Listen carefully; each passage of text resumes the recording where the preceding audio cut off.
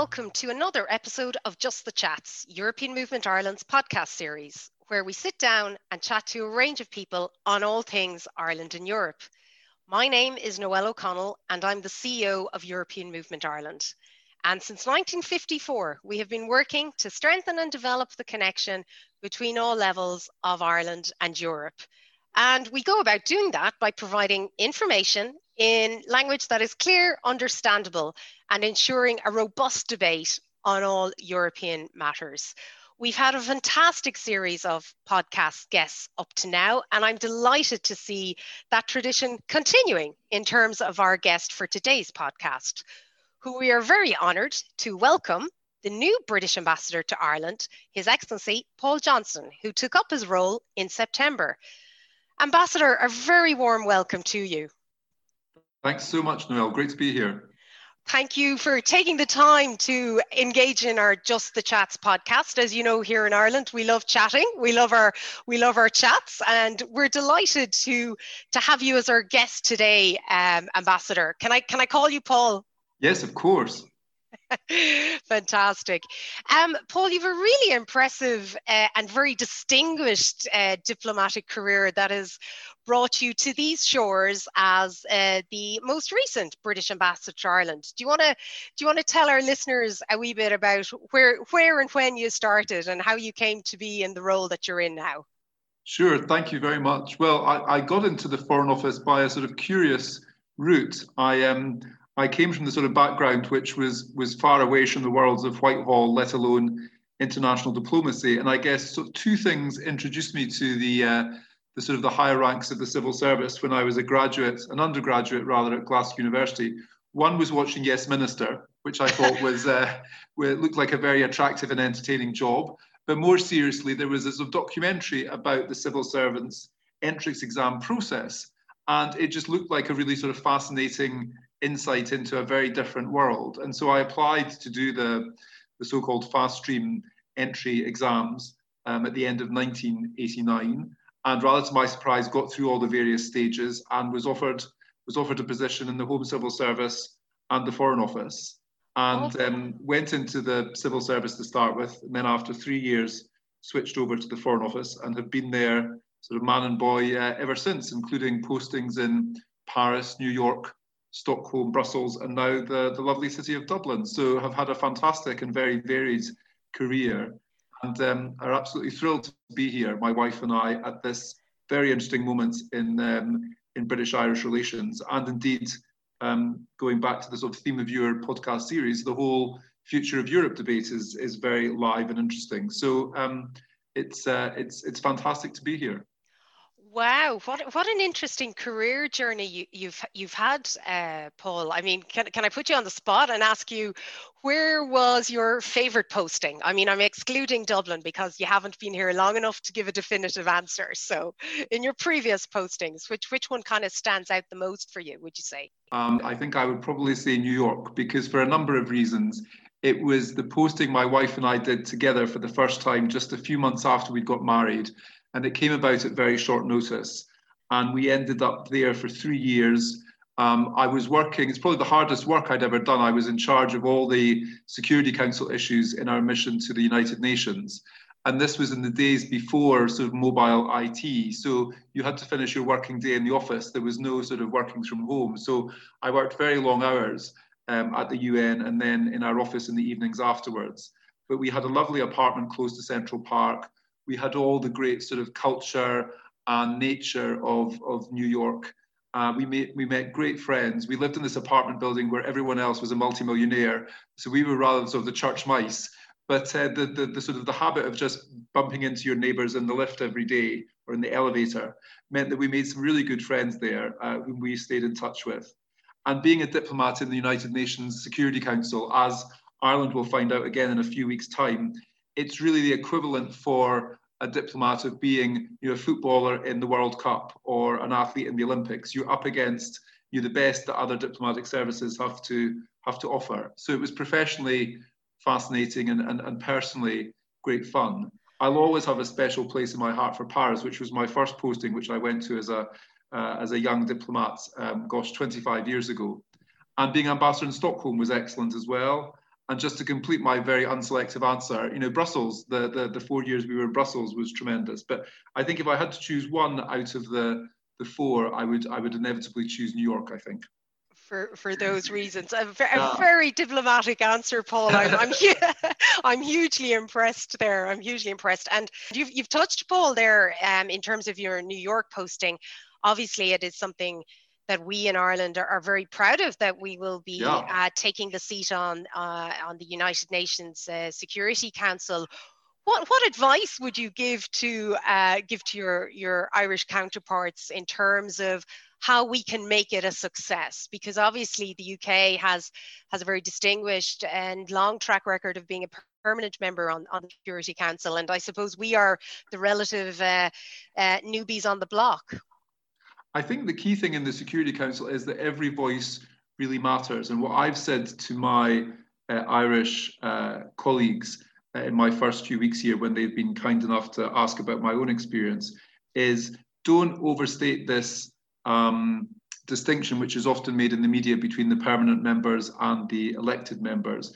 The council is only 15 people. Every voice and every vote really counts. Some of the biggest, intensest negotiations that I did, for example, getting the first case onto the books of the International Criminal Court, we just got enough votes. We got 10 votes out of 15, and you need 9 out of 15 and no vetoes in order to get a resolution passed. So every single vote counted, and every voice counts. It's a very, in a strange way, it's a sort of very democratic place, and it's quite an intimate place.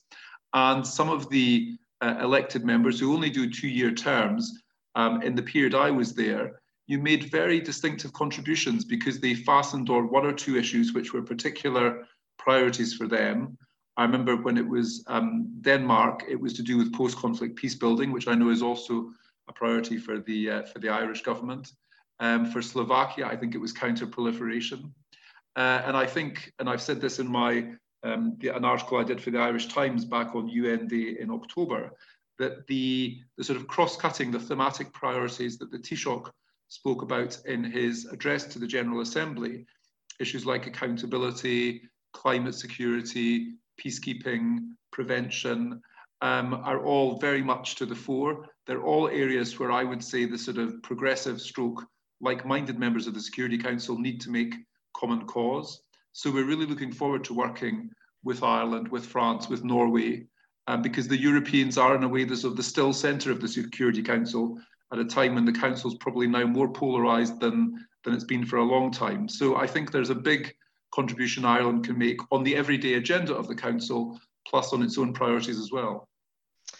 Absolutely, and it's something I think that we are all hopeful of, but equally mindful of the challenges that are going to face us as we sit around that table against the backdrop of a world that maybe, hopefully, will become somewhat less polarized, but still huge geopolitical challenges facing in terms of the polar order and where different blocks are. Is that something that you would be very mindful of in your own role? I suppose, how do you see you as British ambassador to Ireland straddling a lot of different blocks, I suppose, Paul, if I can put it that way? I mean, one of the interesting things that strikes me about this job, and one of the reasons I applied for it, was that there are so many dimensions to it. There's obviously the UK-Irish dimension with a huge amount of history, some of it very complicated. There's our particular sort of shared responsibility as co-guarantors for the Belfast Good Friday Agreement in relation to Northern Ireland. There's issues to do with the future UK-EU relationship. There are also really important global issues. So at the end of next year, Britain will be hosting the so-called COP26, the UN Climate Conference in Glasgow.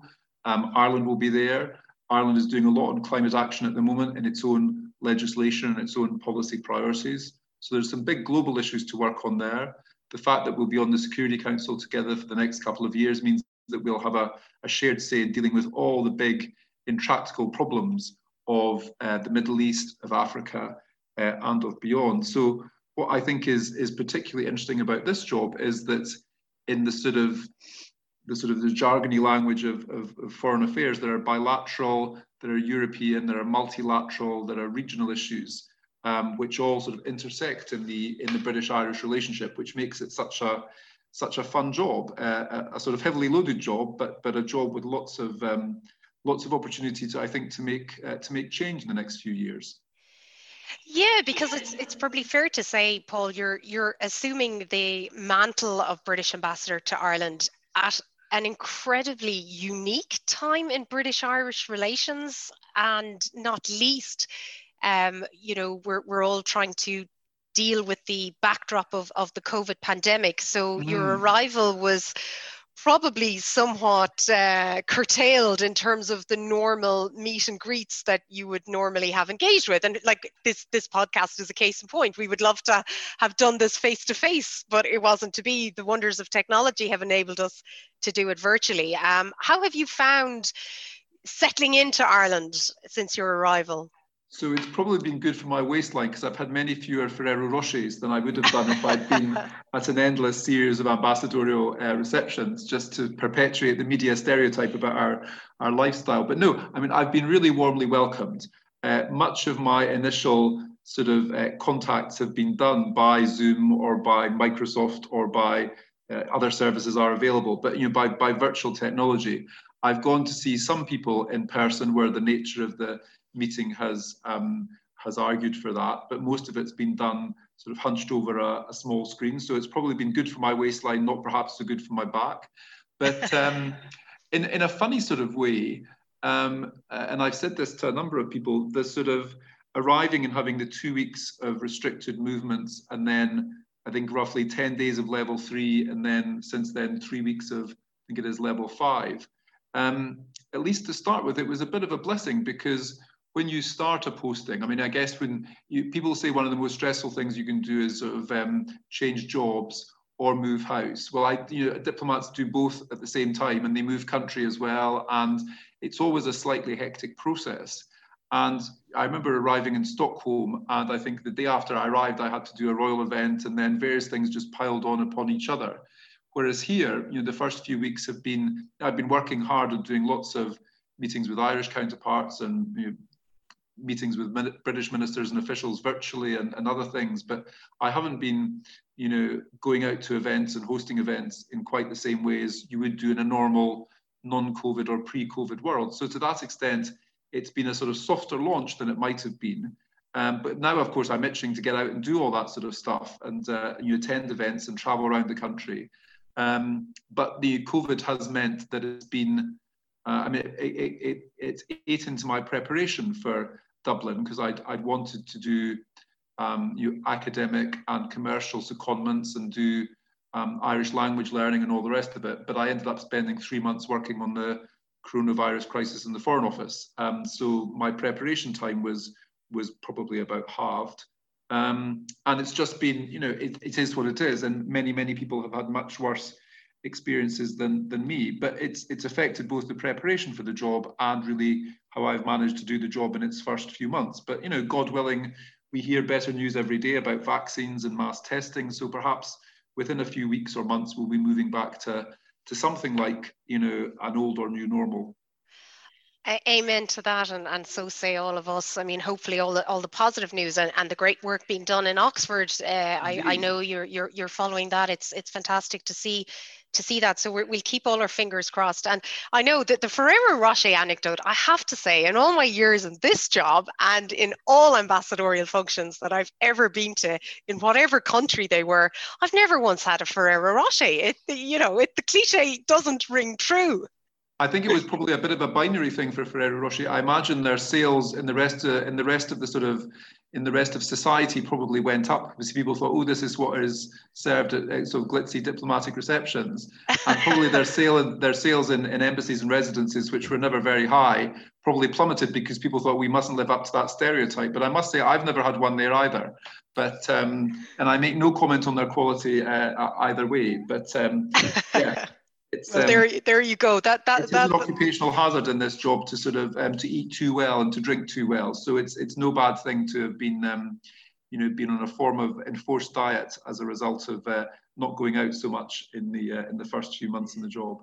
Of course, and your humble abode is the beautiful Glencairn, Indeed. which has been the scene for a great many fantastic events and occasions, some of which I've been very fortunate to have been at. But I think for Paul, I'm sure you'd agree, it represents a melting pot and a meeting environment for Britain and Ireland, doesn't it really? It's where we can all kind of get together, and it's just cementing that relationship, really, isn't it?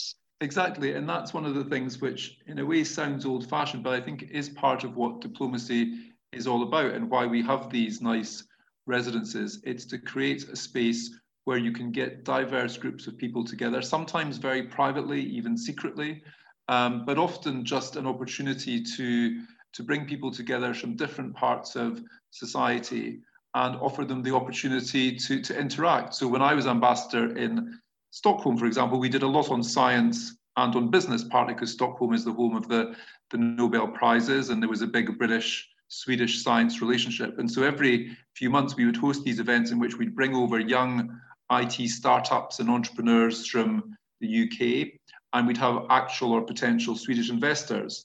And they would literally, we would have a sort of buffet dinner, and they would all move around from table to table, sort of chatting to each other. And I used to call it speed dating for science. But out of that, lots of young British scientific startups made really good connections with Swedish investors. And things have been generated as a result that will have saved people's lives or certainly simplified people's lives.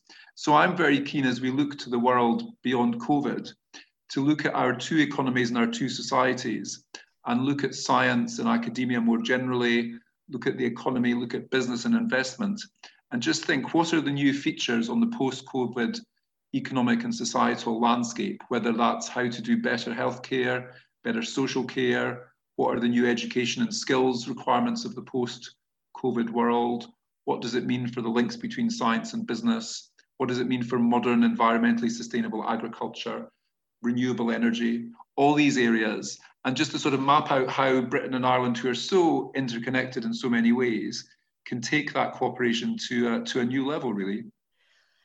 Very ambitious agenda, Paul. What would you see as your top priorities for the speed dating for science equivalent here in Ireland for you as Britain's ambassador? So the cop-out answer is to say, in any such occasion, the ambassador is always the person who knows least about the subject of any of those involved. I remember hosting a dinner which was to do with, I think it was like sort of emergency breathing equipment, which a British company was trying to sell to the Swedish sort of emergency services sector. And I'd been given this briefing by the British company, which was highly, highly technical. And it was my job to chair this sort of dinner discussion. And at one level, you couldn't have chosen a worse person because I knew nothing about it. But I was sort of asked all the obvious questions that, hopefully a well-informed generalist could ask, which is a long-winded way of saying that, what I would want to do really is to bring people together from the sort of top Irish universities and research places and, IBEC and the Association of Irish Exporters and others with their British counterparts, and just sort of have a sort of brainstorming and say, where are the areas where you can detect that there might be useful partnerships to create. So our embassy priorities include things like agri-food, construction, renewable energy, pharma, IT services, which are all partly because they're Irish and or British areas of strength. But I just can't help thinking that over the next year or so, the changes underway in our economy and our society, which COVID has probably accelerated, will throw up areas which we might not have thought of a year or two ago. So I want to sort of keep an open mind and just be ready to adjust our priorities and resources so that we can catch the coming waves of economic activity or policy activity.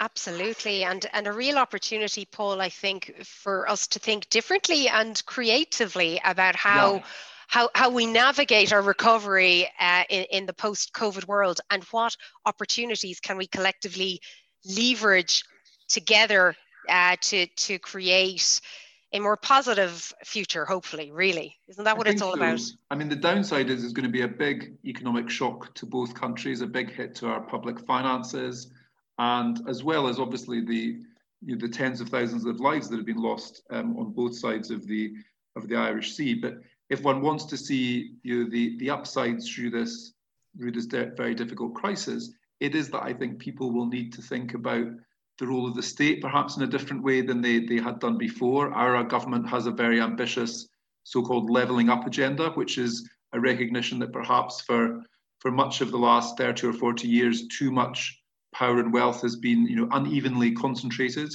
in parts of the United Kingdom.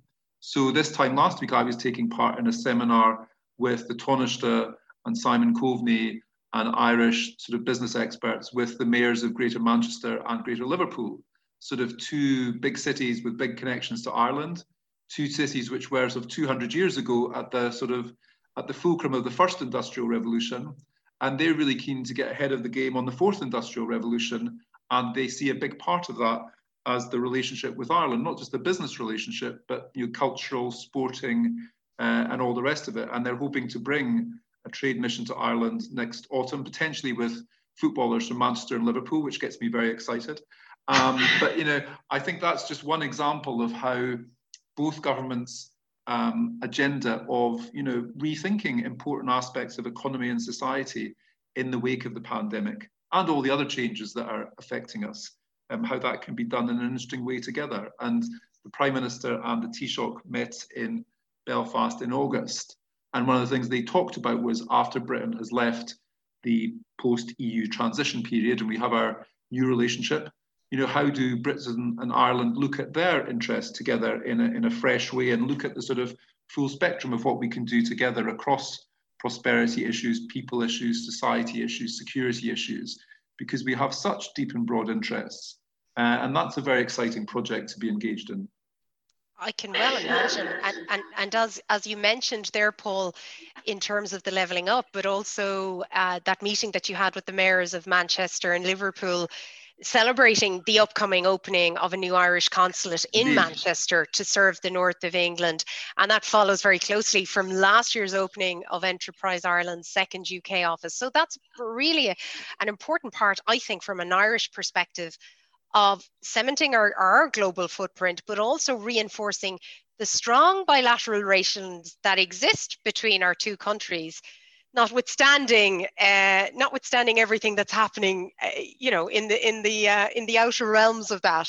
Will I put it that way, maybe?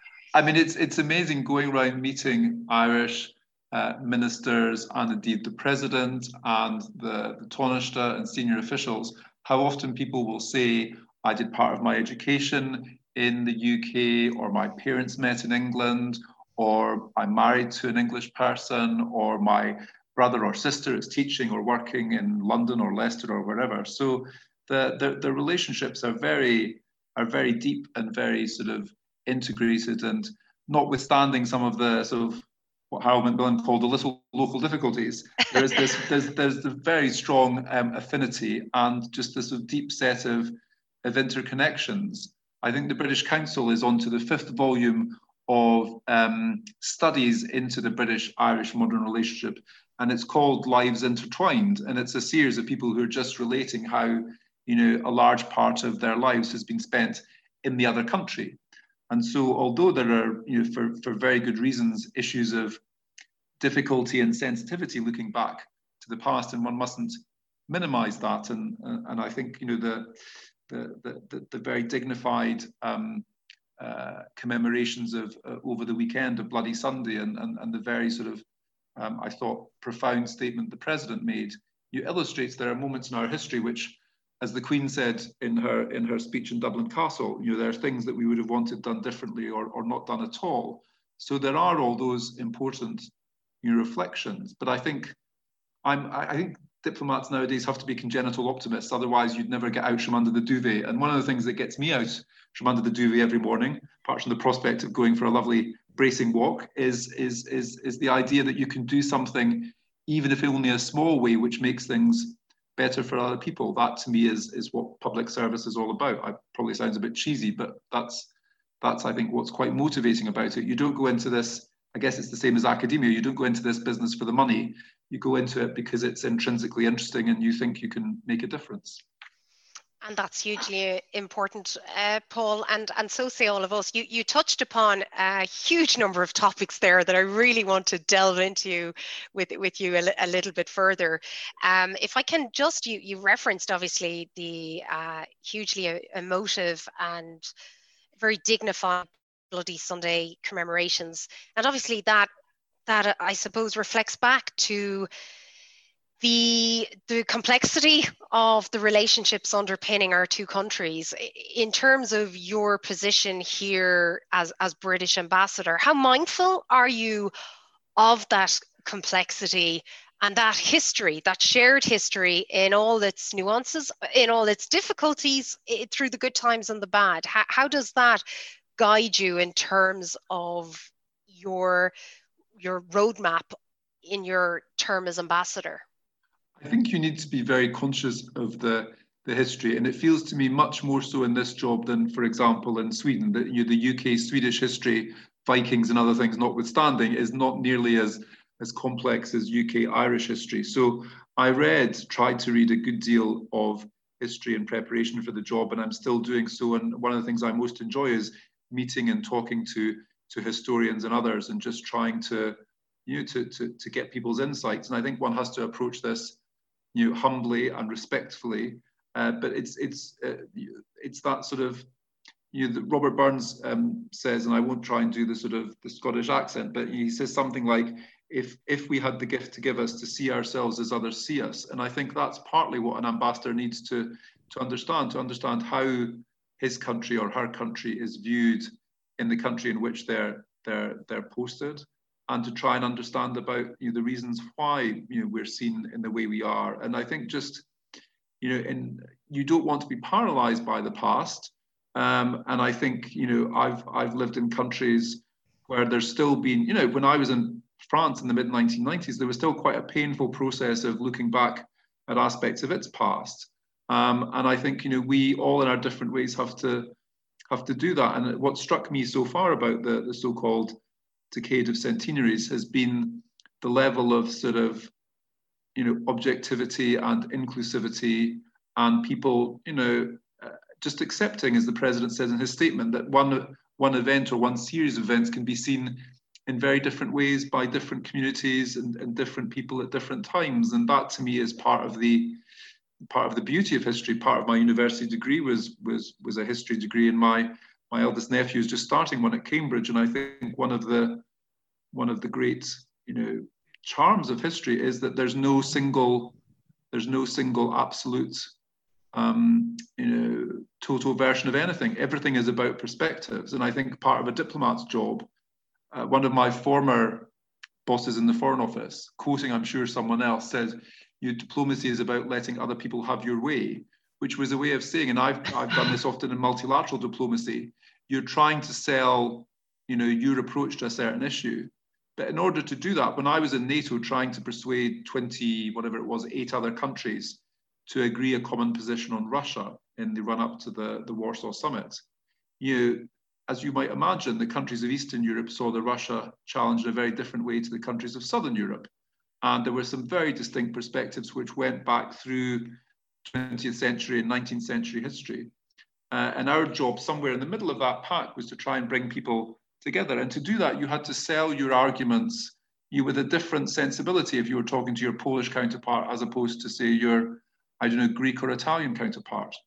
And that's, I think, why history and diplomacy are, in a way, not unrelated as pastimes or professions, because it is all about integrating different perspectives and having respect for different perspectives. For sure, and certainly, Paul, something that I think we can all bear testament to, and hope that although history defines us, it doesn't mean that we have to be tied to it, as you mentioned, and citing the Queen's very eloquent speech at her first state visit to Ireland, which is something that I think for all Irish people we remember. But picking up on something that you said, Paul, and speaking to one elephant in the room, you talked about a lot of Irish people having connections or having spent time in the UK. But you and I probably would be on the opposite side, wouldn't we? In Scottish terms, in that I did my postgraduate degree, my master's in Edinburgh, and you're a proud Glasgow alum. Am I correct in that? That is correct. I had the choice between Glasgow and Edinburgh, and I chose Glasgow, which was a very curious for sort of an academic choice. It was basically a very emotional and impressionistic thing, because my mother had a friend who was doing a postgraduate degree at Edinburgh University, and I knew Edinburgh, the city, very well because it was much closer to my hometown. And my mum took me up to Edinburgh on a lovely sunny day, and her friend showed us round, and everything looked very orderly and nice.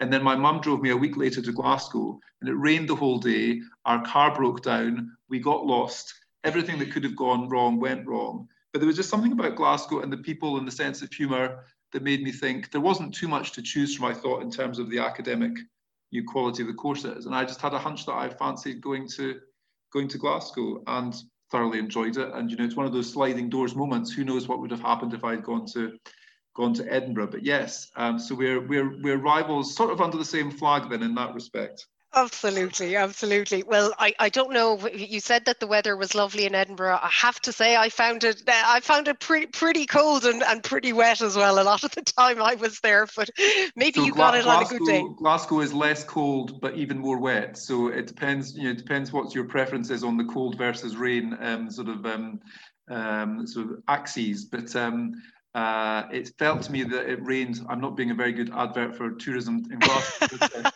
it felt like it rained a high proportion of the time there, whereas not quite so much in Edinburgh. But that was, goodness help me, that was 30 years ago. So I guess climate change has probably changed things a little bit in the intervening 3 decades.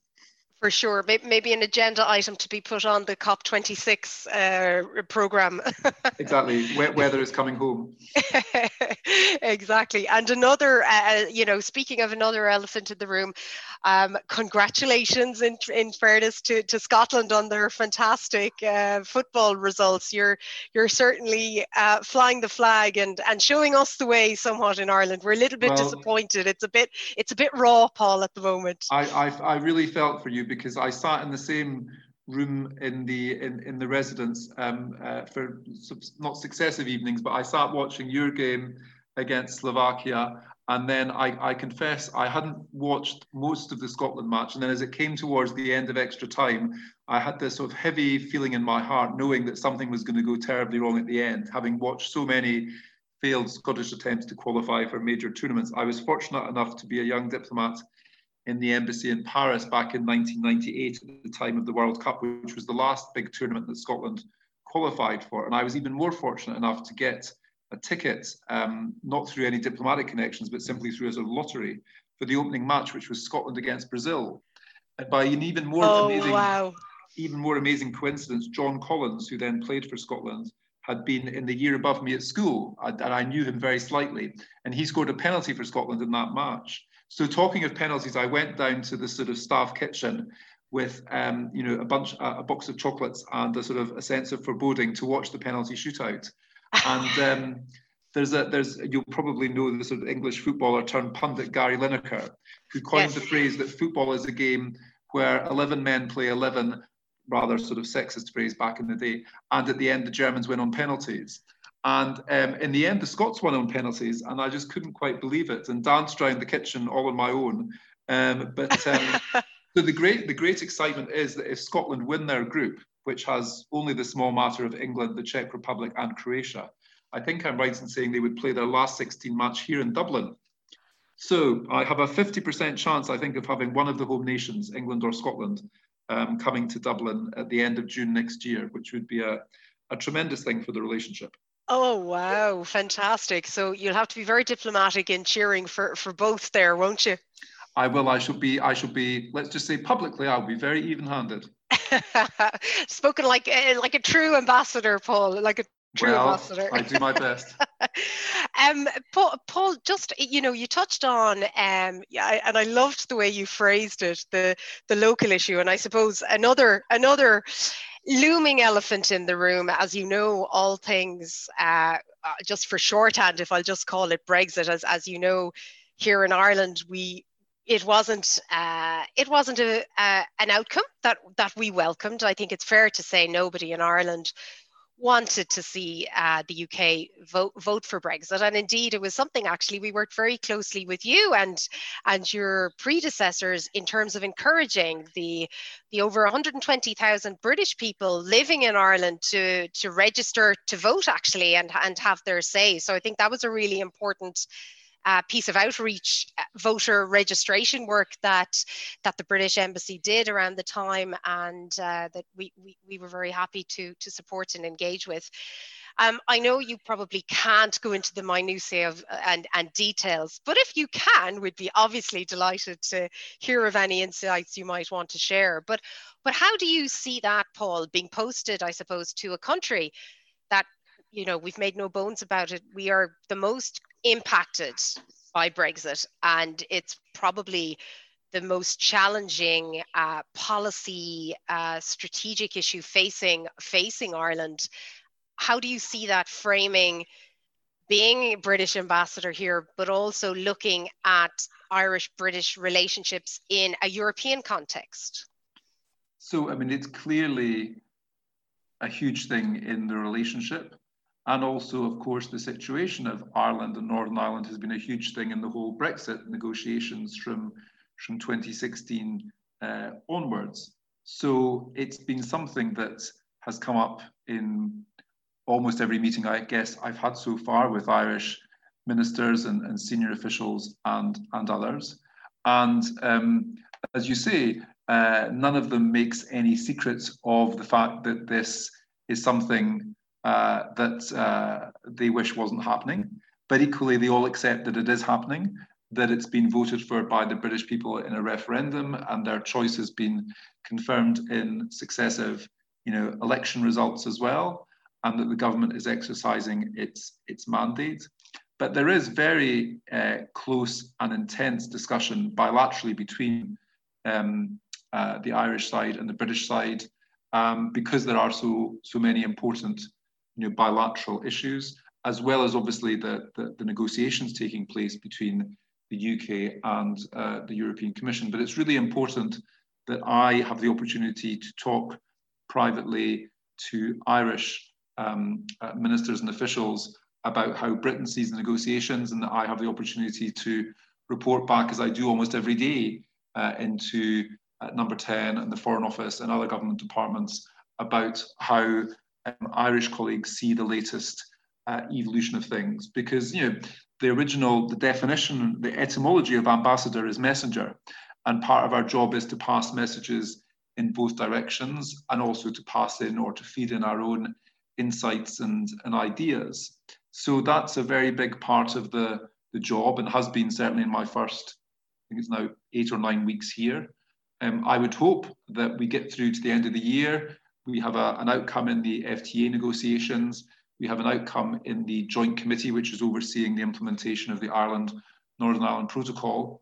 And we will move into a relationship next year, which is clearly still an important element of which is the implementation of those outcomes, but in the context of a relationship that is much clearly bigger than Brexit. But all that to say that managing the relationship, or making a contribution to managing the relationship through this endgame of the negotiations is a very big part of the job. And in your perspective, as you mentioned there, Paul, very diplomatically, but very succinctly on the balance, I think, that you have to strike between obviously representing the views of the British government in Ireland, and obviously in terms of the Irish government and our, negotiating, being at the negotiating table as part of the EU27. And I suppose it's something that we always remind people here in European Movement Ireland, as you mentioned as well, that whatever happens in terms of the possibility of a deal, for which we all are very hopeful will take place, the process itself, it's not all going to end on the 1st of January. There's going to be a huge range of issues to work out, and particularly in terms of the Irish UK economy, the all-island economy, cross-border issues. How do you see that evolving for yourself as ambassador? So a couple of things. One is that we've always been very respectful of the fact that the position of Ireland is part of the EU27, and that they have given Barnier, as their negotiator, a detailed mandate or successive mandates at various points in the negotiation. And our negotiator, David Frost, has always been very clear that Barnier is his interlocutor, and that we wouldn't sort of be going behind the backs of the European Commission to try and prize certain countries away from the EU's position, because it's in our interest to negotiate with a single interlocutor. But there are, of course, distinctive UK-Irish issues where it's legitimate that we have a dialogue, and that each of us can then feed back into our respective sides. But on your wider question, which is a really interesting point, I think clearly the fact of Britain leaving the single market and the customs union will have important effects, which for people in Ireland, because of the common travel area, will be less than they might be for other European Union countries. But for businesses, there will be important changes. And we have been very active, as has the Irish government, in communicating to businesses and to individuals that there are important changes upcoming which they need to get ready for. I've just done an open letter today to British citizens in Ireland about that. We did an event with the Irish government and with the government departments back in London for Irish companies about the various changes that will be coming about.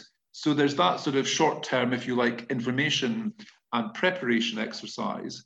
But the more exciting part is to be thinking, going back to our earlier conversation, what are the new sort of contours of the landscape, after the end of the transition period? And it's here that I think, one of the elements of this that is very interesting in relation to what you talked about there of the shared island and the shared islands, is the Taoiseach's approach to that agenda, looking very much at the north-south and at the east-west dimensions. And that, to me, has always seemed to be the peculiar genius of the Belfast Good Friday Agreement, that it does rest on this balance between the north-south and the east-west dimensions.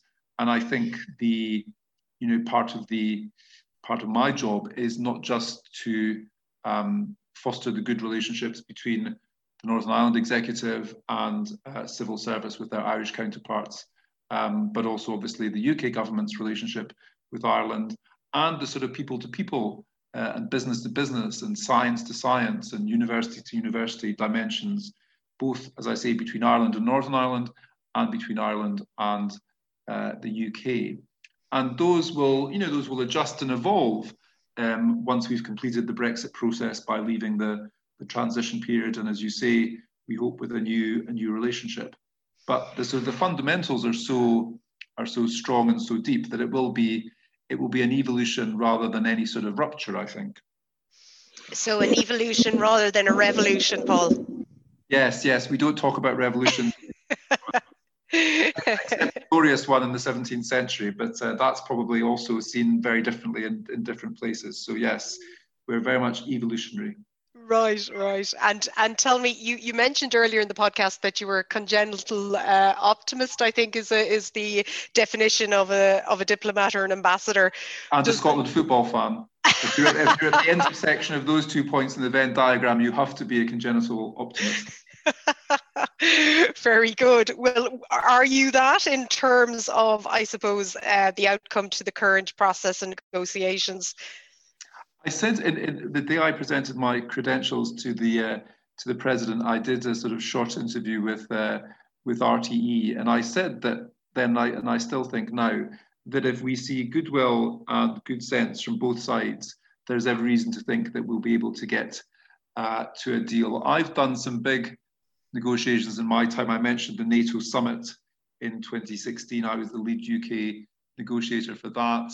The 2005 UN World Summit, I was one of the main negotiators for that. And in both occasions, about 48, 72 hours before the summit deadline, we were far apart on key of the substance. Now, this negotiation is a bit different, and there's not a single deadline, except, of course, for the overall end of the year deadline. But clearly, within the next week or two or so, we need to bring this, I was going to say ship to the finishing line. That's a terrible mixed metaphor, but you know what I mean. We need to bring this process to a conclusion. And there are still clearly significant gaps. But you know, that's what we diplomatic congenital optimists are paid to resolve. And I think between us and our political masters, there's a good prospect of being able to bring it to an agreement. But there's still some very important work to be done. And you know, one of the good things about this stage in the negotiation is that they're in whether you call it the tunnel or the submarine or whatever, but the people who are intimately involved in the negotiation, and I've been speaking to some of them, but they're keeping their cards very close to their chest, which is exactly what I would be doing and indeed did do in those circumstances. So I confess I don't know, even if I wanted to tell you exactly what was going on, I couldn't. But you know, I'm very confident that you have experienced professionals on both sides, and I think a big shared interest in getting to the right outcome. Well, on that congenital optimist note, I think so say all of us. We are too on this side of the European movement Ireland, the side of the fence as well. So no, absolutely. Paul, I might ask you my last question if I can. We've had such a fascinating conversation. We could have gone on for many hours more, but I'm sure our listeners would like us to draw proceedings to a conclusion within the hour time frame.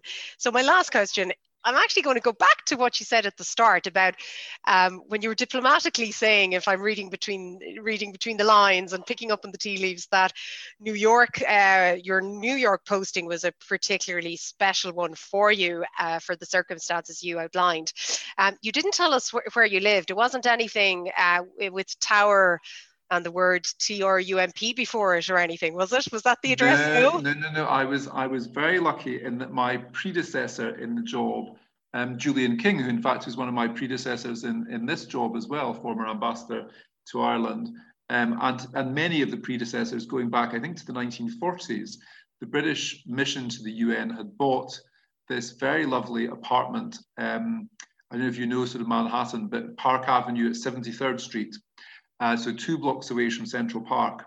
And we had this lovely 10th floor apartment. Julian left to go back to Brussels, and I took over his job and also took over his apartment. And there was the prospect of the Foreign Office selling it off, which happily they didn't do while we were there, they did afterwards. But we spent 3 years there in this really lovely apartment block. We used to go to Trump Tower only because there was a Tower Records in the basement of Trump Tower. So in the days when people still bought antiquated things like VHS video cassettes and DVDs were just, I think, coming onto the market then. We used to go there for our audiovisual entertainment, but we never saw the person after whom it was named. But we did see the sort of the glitzy escalator and the glitzy doors. But that was the extent of my Trumpian moments in New York. Well, who would have guessed that there was the musical element to it as well? But as part of, I suppose, the broader, Paul, the broader US UK relationship, I'm not going to use the 2 words, you know, on that relationship that gets bandied about. So I won't as well. Yeah, I won't flog it to death. But you know, in terms from a British perspective, actually, how do you see that future UK-US relationship post January the 20th? Because, you know, let's be honest, President-elect Joseph O. Biden is quite a friend to Ireland as well. So we very much see him and see that opportunity for Ireland to be a bridge, both transatlantically, but also into Europe. What is the view from the UK side of things? I know the Prime Minister had a really good initial conversation with President-elect Biden. He's been a long time Atlanticist. I think he's been to the Munich Security Conference 37 times or something. He was a supporter of Britain during the Falklands conflict. He's spoken warmly of the relationship. And I think that there is absolutely no contradiction between having a strong UK-US and strong US-Irish relationship. We all know how important the American administration or successive American administrations' input was into the Northern Ireland peace process. So I think it's a great thing for Ireland and for the UK and for Europe as well, that we'll have a president who is instinctively Atlanticist, who wants to take America back into big multilateral ventures such as the Iran nuclear agreement, the UN climate process, and I think we feel that there's a great amount to be done together. I mean, not least, there's working together to get out of the COVID emergency and to try and put in place structures that will prevent or mitigate any future pandemic. But then there's really the fight for our lives, the fight of our lives in terms of trying to manage climate change and to put a lid on the sort of bubbling pot that is our shared planet. And so I think in the run-up to the UN conference in lovely sunny Glasgow next November, I think Britain, Ireland, America, the European Union, all the big international players are going to have to put their heads together and come up with some really, ambitious game changers. We are hosting with the UN Secretary General and France and Chile and Italy a climate ambition summit in London in December to mark the 5th anniversary of the Paris Agreement and to sort of really start the countdown to the big Glasgow summit next year. The Taoiseach has been invited to attend that. But it's really about trying to sort of mobilise international attention after a year in which it's been dominated by COVID, back onto the even bigger prize of saving the planet from irreparably damaging climate change. And I think, Paul, on that note, as a congenital optimist, I think that's a really good note to end our Just the Chats podcast on. Would you agree? I would. I'll just go out and enjoy the lovely Dublin afternoon sunshine, and thank you very much, and thank all the listeners for bearing with us. It's been a great pleasure for me, Noelle, and I hope it might be the first of, if not many, at least several such encounters, and perhaps the next time in person, COVID permitting. Hear, hear, so say all of us.